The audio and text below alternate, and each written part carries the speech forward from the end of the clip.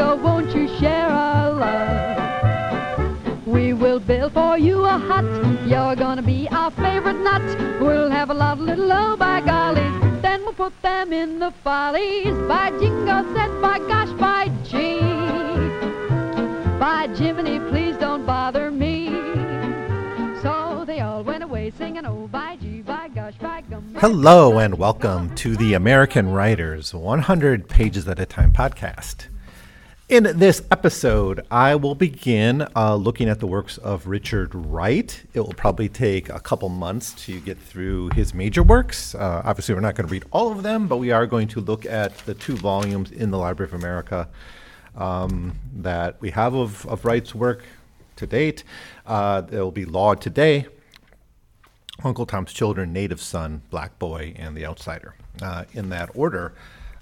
So today I will talk about Law Today. Law Today was written in 1935.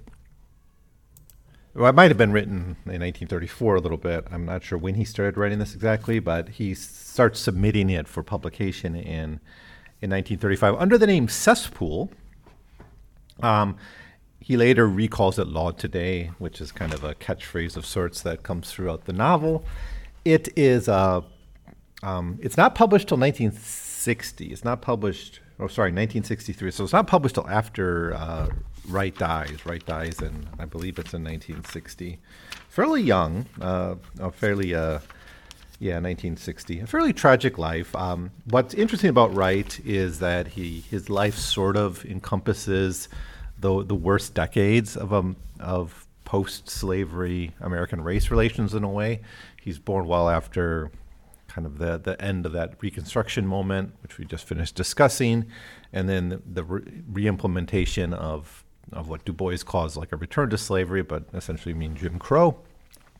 You know, basically his if you look at his dates, it's the Jim Crow years is his lifetime, right? I guess it starts 1890s, 1880s in some states, but by 1900 is pretty well established. Wright was born in 1908. And then, he dies right before you start to see movement on civil rights legislation for the national level. That's his.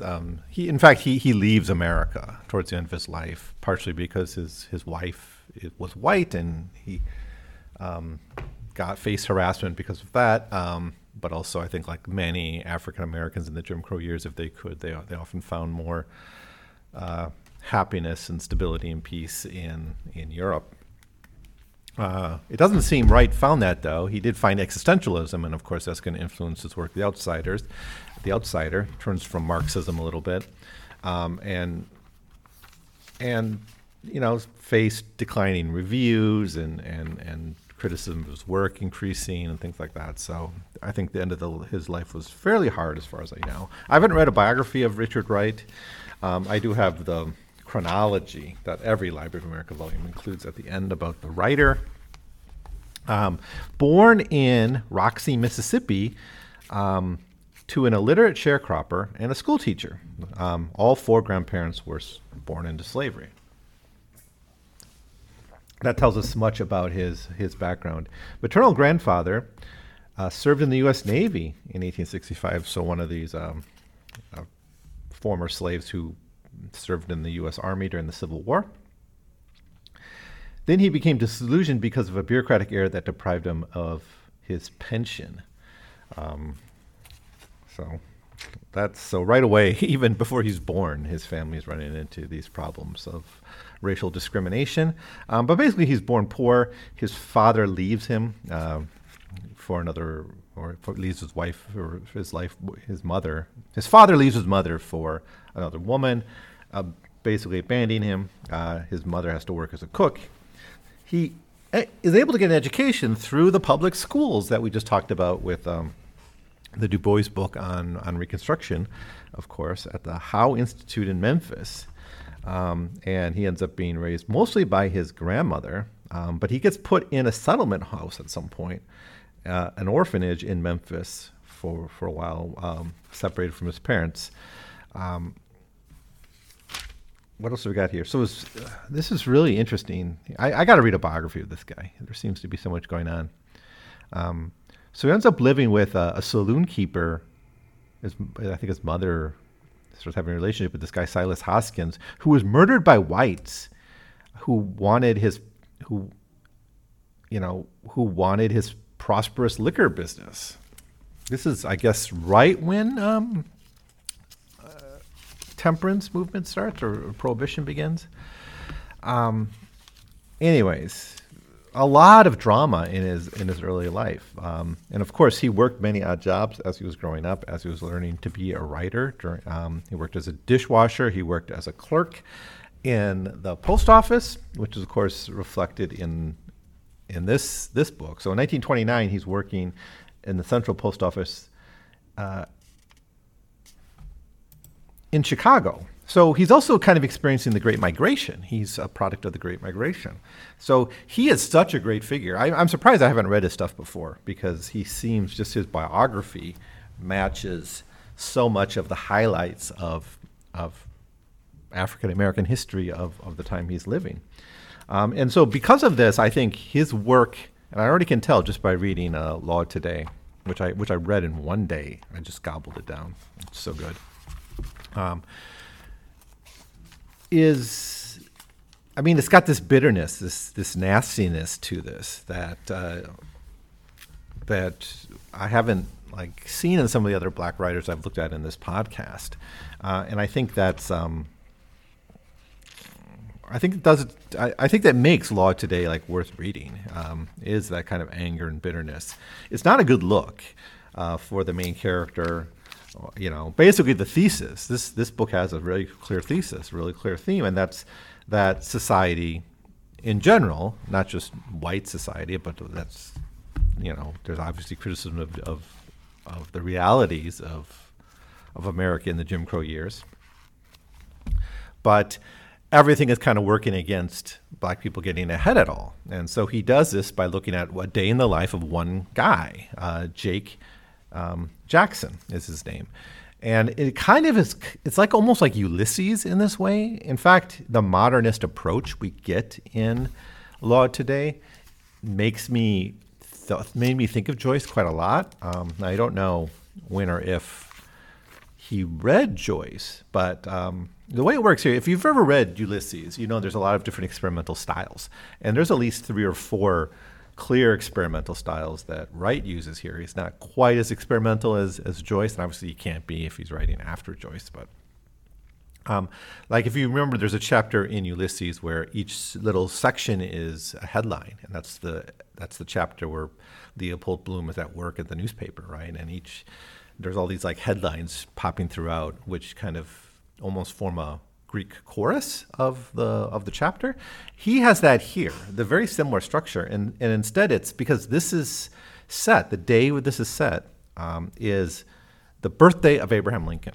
So all the newspapers and media, but the radio, I think in particular, is telling the story of Lincoln and the Civil War, of course, a central event in the lives of in African American history. But this almost becomes like the chorus, the Greek chorus of this book, where literally you have a narrator, but the narration is not of Jake's life, but of the end of slavery and Lincoln's life. And so we get interspersed, the voice of the radio speaking about Lincoln. And I think the reality of Jake's life, which is not pretty, it's pretty horrible, is of course contrasted with the hope and potential and the dream of what the end of slavery could have meant. I think in this way, this book really fits well with Black Reconstruction America. As much as that book is about lost potential, lost opportunities, this book here is at the other end of that. At the depths of Jim Crow and the Great Depression, right? And so these are contrasts. Now, of course, we got, 70 years after the American Civil War. Still in people's living memory, I suppose, of at least some, but at least at least a generation back in living memory. As we just saw, Wright's own grandparents were all born in slavery and all freed during, presumably freed during the Civil War. I don't know all their dates, but his parents weren't born as slaves, as far as I know, so it makes sense that all of his grandparents survived slavery. So anyways, that's the Greek chorus, of the book. He uses a lot of media throughout here, though. That's not the only example of that. So that's like really the modernist approach we get here. There's another section I'll talk about in the next episode, which has a similar kind of really experimental thing. In fact, it's about like, out of this 200-page book, it's like 30 pages are devoted to just an experiment almost in writing, and it's kind of amazing. So the other thing that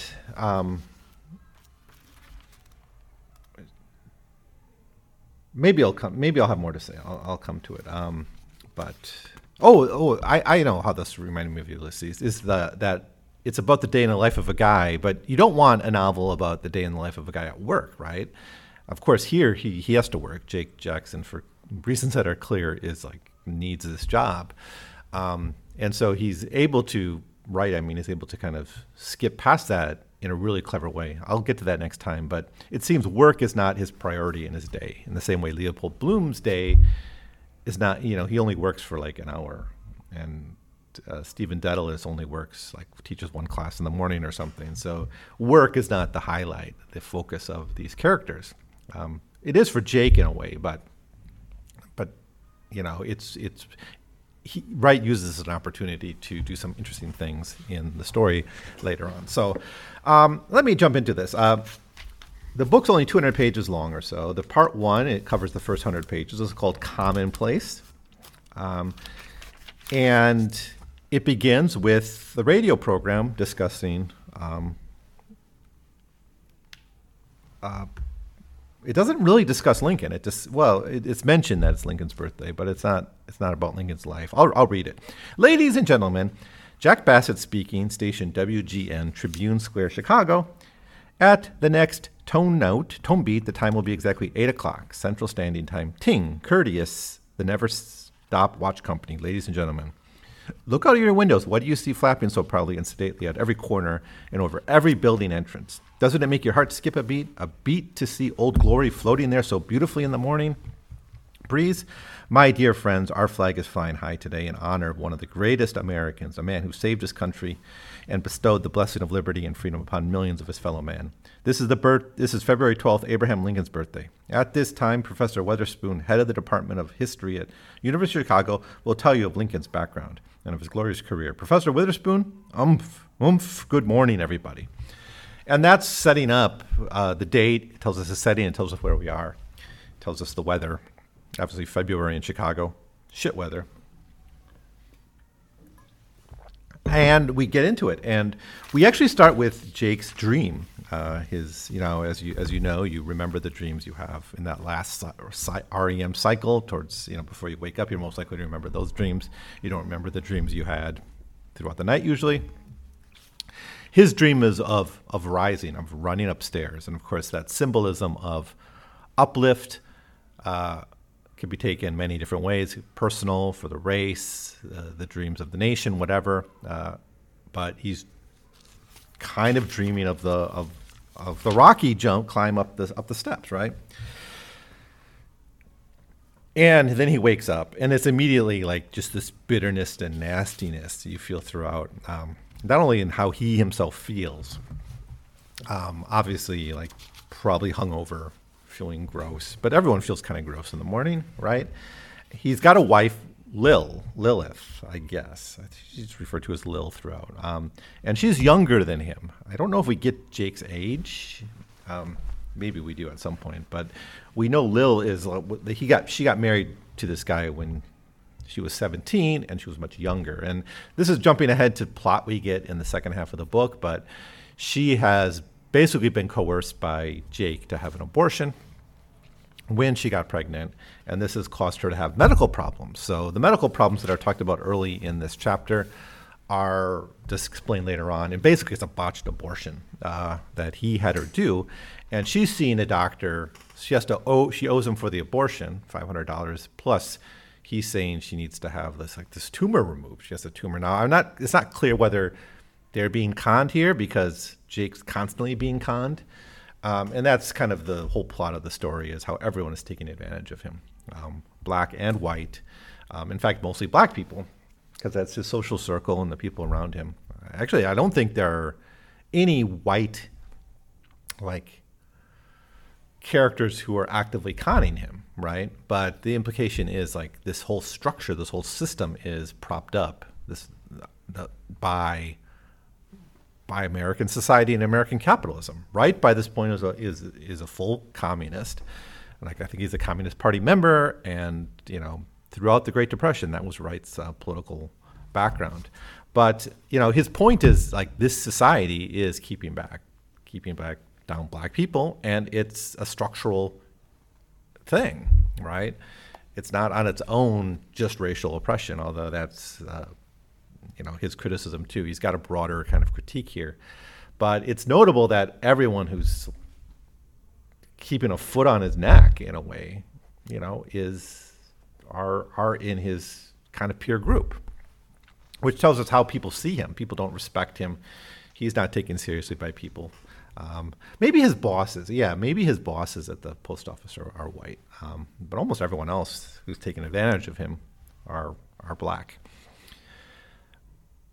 And he's got only himself to blame too, right? Jake makes really bad decisions constantly, right? Whether it's the forcing the abortion on his wife, or playing the numbers, beating his wife and getting called into the office because of risking his job during the Great Depression is dumb. Going into debt constantly, letting people run over him and take advantage of him, spending beyond his means.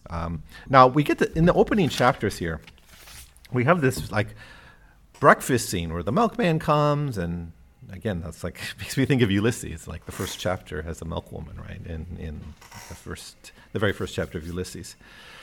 But she burns an egg of his, ruining an egg. I don't know. You have to cook an egg for a long time to ruin it, I think, to make it black and uneatable. But Lil does that because she's worried about this medical issue she has. And Jake flips out about this. He's so angry. He's just full of bitterness and anger about his situation, and beats her, slaps her over a variety of things he's pissed off about. But primarily, the instigator is the egg, and he can't get the egg out of his mind for the rest of the book. Even towards the end, he's thinking about the egg as a justification of his mistreatment of his wife. But meanwhile, when he goes to change, this is jumping ahead a little bit, but he goes to change. He's got 10 pretty nice suits, right? And we imagine those suits, the way they're described, they're colorful. They seem to be nice suits, expensive. So he spends out of his means for himself. Meanwhile, he puts on this nice suit to go. Obviously, he needs one for work, but he's also just kind of showing off among his peers. And then his wife's I have no money for food today. Where everything's empty. The cupboards are empty. And he's well, I don't have anything. I have nothing to give you. And he immediately goes and spends money running numbers and playing the numbers game, and loses all his money. He, in fact, pays money to essentially a psychic who interprets his dreams into numbers that he's going to then play. And he's just throwing money away,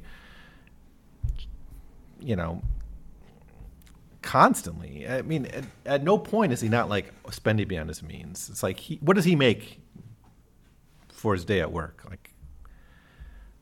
I don't know, $5, $4. I don't know. We do get his salary at some point. It's $2,000 a year, so you can do the math. It's $5 a day, right? I think it's $2,100 is his salary. It's declared at one point. He spends hundreds of dollars he doesn't have throughout the course of this day. Now, maybe this is an extreme example, but it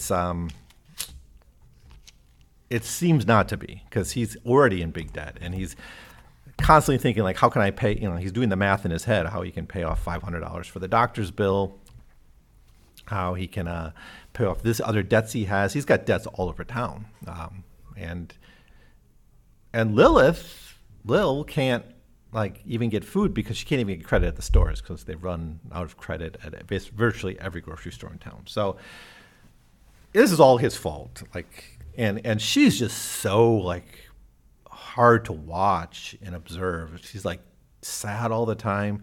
He yells at her for talking to the milkman, for talking to the neighbor. He's like, "Oh, you're constantly running your mouth off." And she's got no life. She's got nothing to do all day except sit there and wait for him. And she's just doing what any housewife in that situation would do and talk to neighbors, talk to delivery man. And then when she's talking to the milkman, Jake immediately assumes she's flirting with him. And he just paid for he didn't really pay for the abortion, but it's all debt. But he's blaming her for the abortion, implying maybe he thinks that she sleeps around or doing the Maury bit. Like, that's not my kid. How could it be? Blaming someone else. He's always externalizing blame. He never takes any responsibility. So it's really the interplay. This whole book is the interplay of personal failings and structural difficulties that he's facing, because it's not like there's an easy escape here. He's already in debt, but he still makes, given the situation he's in, he makes every possible wrong choice. Wow, I'm really liking this, but this is really good stuff. I couldn't find anything on YouTube reviewing this book. Obviously, I found some good reads. There's not a Wikipedia page for this book. Amazing book, really. I'm kind of bouncing all over the place here. A great section where he's combing his hair. He's got this like nappy bangs. I'm not trying to envision what this is. I think it's just like he's got curly hair, anyways. But he has to like comb it, and there's this great metaphor Wright uses of this like being a war, where the comb are the soldiers, and the plastic bits of the comb are breaking off because his hair is so tangled. Meanwhile, I think he resents his wife having like the hair straightener and stuff, and then he like puts the pomade in. It's a great scene there. There's another great moment. I think this is in chapter 3 of part 1, where he's reading the newspapers, and it's just like every headline triggers him. I don't know if you've ever seen someone like this or had this conversation where that's like they're watching the news and everything. They have a commentary on it, and it's always like the bitterest, angriest, nastiest commentary you could imagine, and that's what he does here. No matter, like, there's a headline, Roosevelt strikes at money changers, will drive them from the temple, he says. And then he goes on about, like, the Jews for a while. Then we get Germany demands arms equality, vows to bolt league if denied, and then he complains about that, and he has this commentary. Now, this is kind of set up for later in the book, with the scene I'm kind of foreshadowing a little bit for you, where it's 30 pages of just quick back and forth dialogue, almost like collective stream of consciousness. And it's the workers at the post office doing their sorting and doing their work while talking to each other. And it is essentially a collective stream of consciousness. But it's all politics, right? Politics jump in and out. Everyone has their opinions. It's like thinking out loud, almost. Like a podcast. Like a podcast now is thinking out loud. But back to this. There's a headline. Einstein says space bends.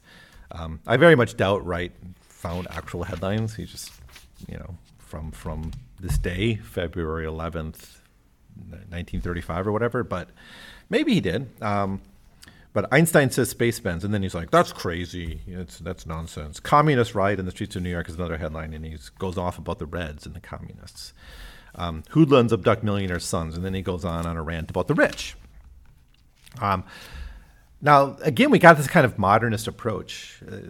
I got to think this guy read Ulysses. I'm not going to, you have to convince me, like raise him from the dead and him say, I never read Ulysses, for me to believe that at this point. I think he had to have read this. It would have been, when was that published in America? I think it was in the 1920s, 1926 or something, maybe. All right. The next section, chapter 4, again, using media to push the story along as he reads these circulars that get shoved into his mailbox and sorts them between what he he sorts the things he's interested in, the things he thinks his wife will be interested. But there's a third category, things he thinks his wife might be interested in but will spend money on, and he kind of hides those too. But we actually get the whole text of these circulars, and all of it is like trying to get his money. I mean, it's all about taking advantage of people and get them to spend money on bullshit. Everything here is a scam, I think. Treatments for alcoholism. We have a get-rich-quick scheme. We got other kinds of fake medicines. He saves one because he thinks it might avoid him having to pay doctor's bills at some point. Spiritualists. A gambling place that advertised pay after you win. Yeah, right. Then he gets one, a death to lynchers thing. I think it's maybe he sees a flag or something. You know how the New York had the flags, like someone was lynched today, flags out there. I think something similar like that in Chicago here, and he just grunts and is kind of angry about that, which is a really weird behavior. Anyways, it takes a full quarter of the book. It takes the first 50 pages of the book for him to get out of the door in the day. So it's a fast-paced book and lots of fun. He thinks about going to the movie, but he realizes he can't because he has to go to work. I think he's got like 4 hours to himself before he has to go to work. It's like 12:30. He has to be at work at the post office. So he does other things. One thing he does is he wastes his money on running the numbers, and he fails. That's how he hopes to kind of solve his problems. Is invest more money in a scheme. Then he goes to see Doc Higgins' Tonsorial Palace, which is basically a barber shop. Maybe it's like a quack doctor / barbershop kind of place. And now by this point, he's already like beat his wife. So he's worried that his wife is going to call. I don't quite know her motive for doing this because obviously she doesn't want to be beaten anymore. But she also, getting her husband fired from a job, I don't see the logic behind that. But she does, at some point, follow through on her threat of calling the post office about, this guy's beating me and you should fire him.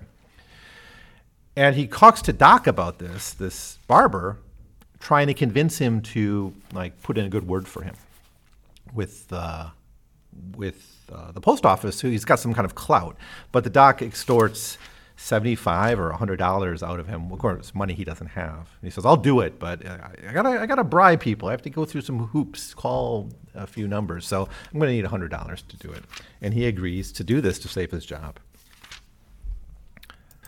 Then he plays bridge and eventually makes his way to work with some others, some other African Americans. So I'm kind of running out of time here. This is like my own schedule right now, so I'm going to stop for now and talk about the rest of the book in the next episode. I've already talked for about a half hour on this. Clearly, I think this is a great book. You should read it, pick it up. I am sold on Richard Wright after just opening up the first book. Almost immediately I was. So it's a great read. Sorry for cutting this a little bit short, but I got some things I got to do. So I'll just pick up in the next episode and talk about the rest of the book then. So anyways, thanks for listening, and I'll see you next time when I finish my thoughts on Lord Today. And every night they sang in the pale moonlight, oh, by gee, by gosh, by gum, by jive, oh, by jingo, won't you share our love? We will build for you a hut, you're gonna be our favorite nut. We'll have a lot of little, oh, by gollies, then we'll put them in the follies.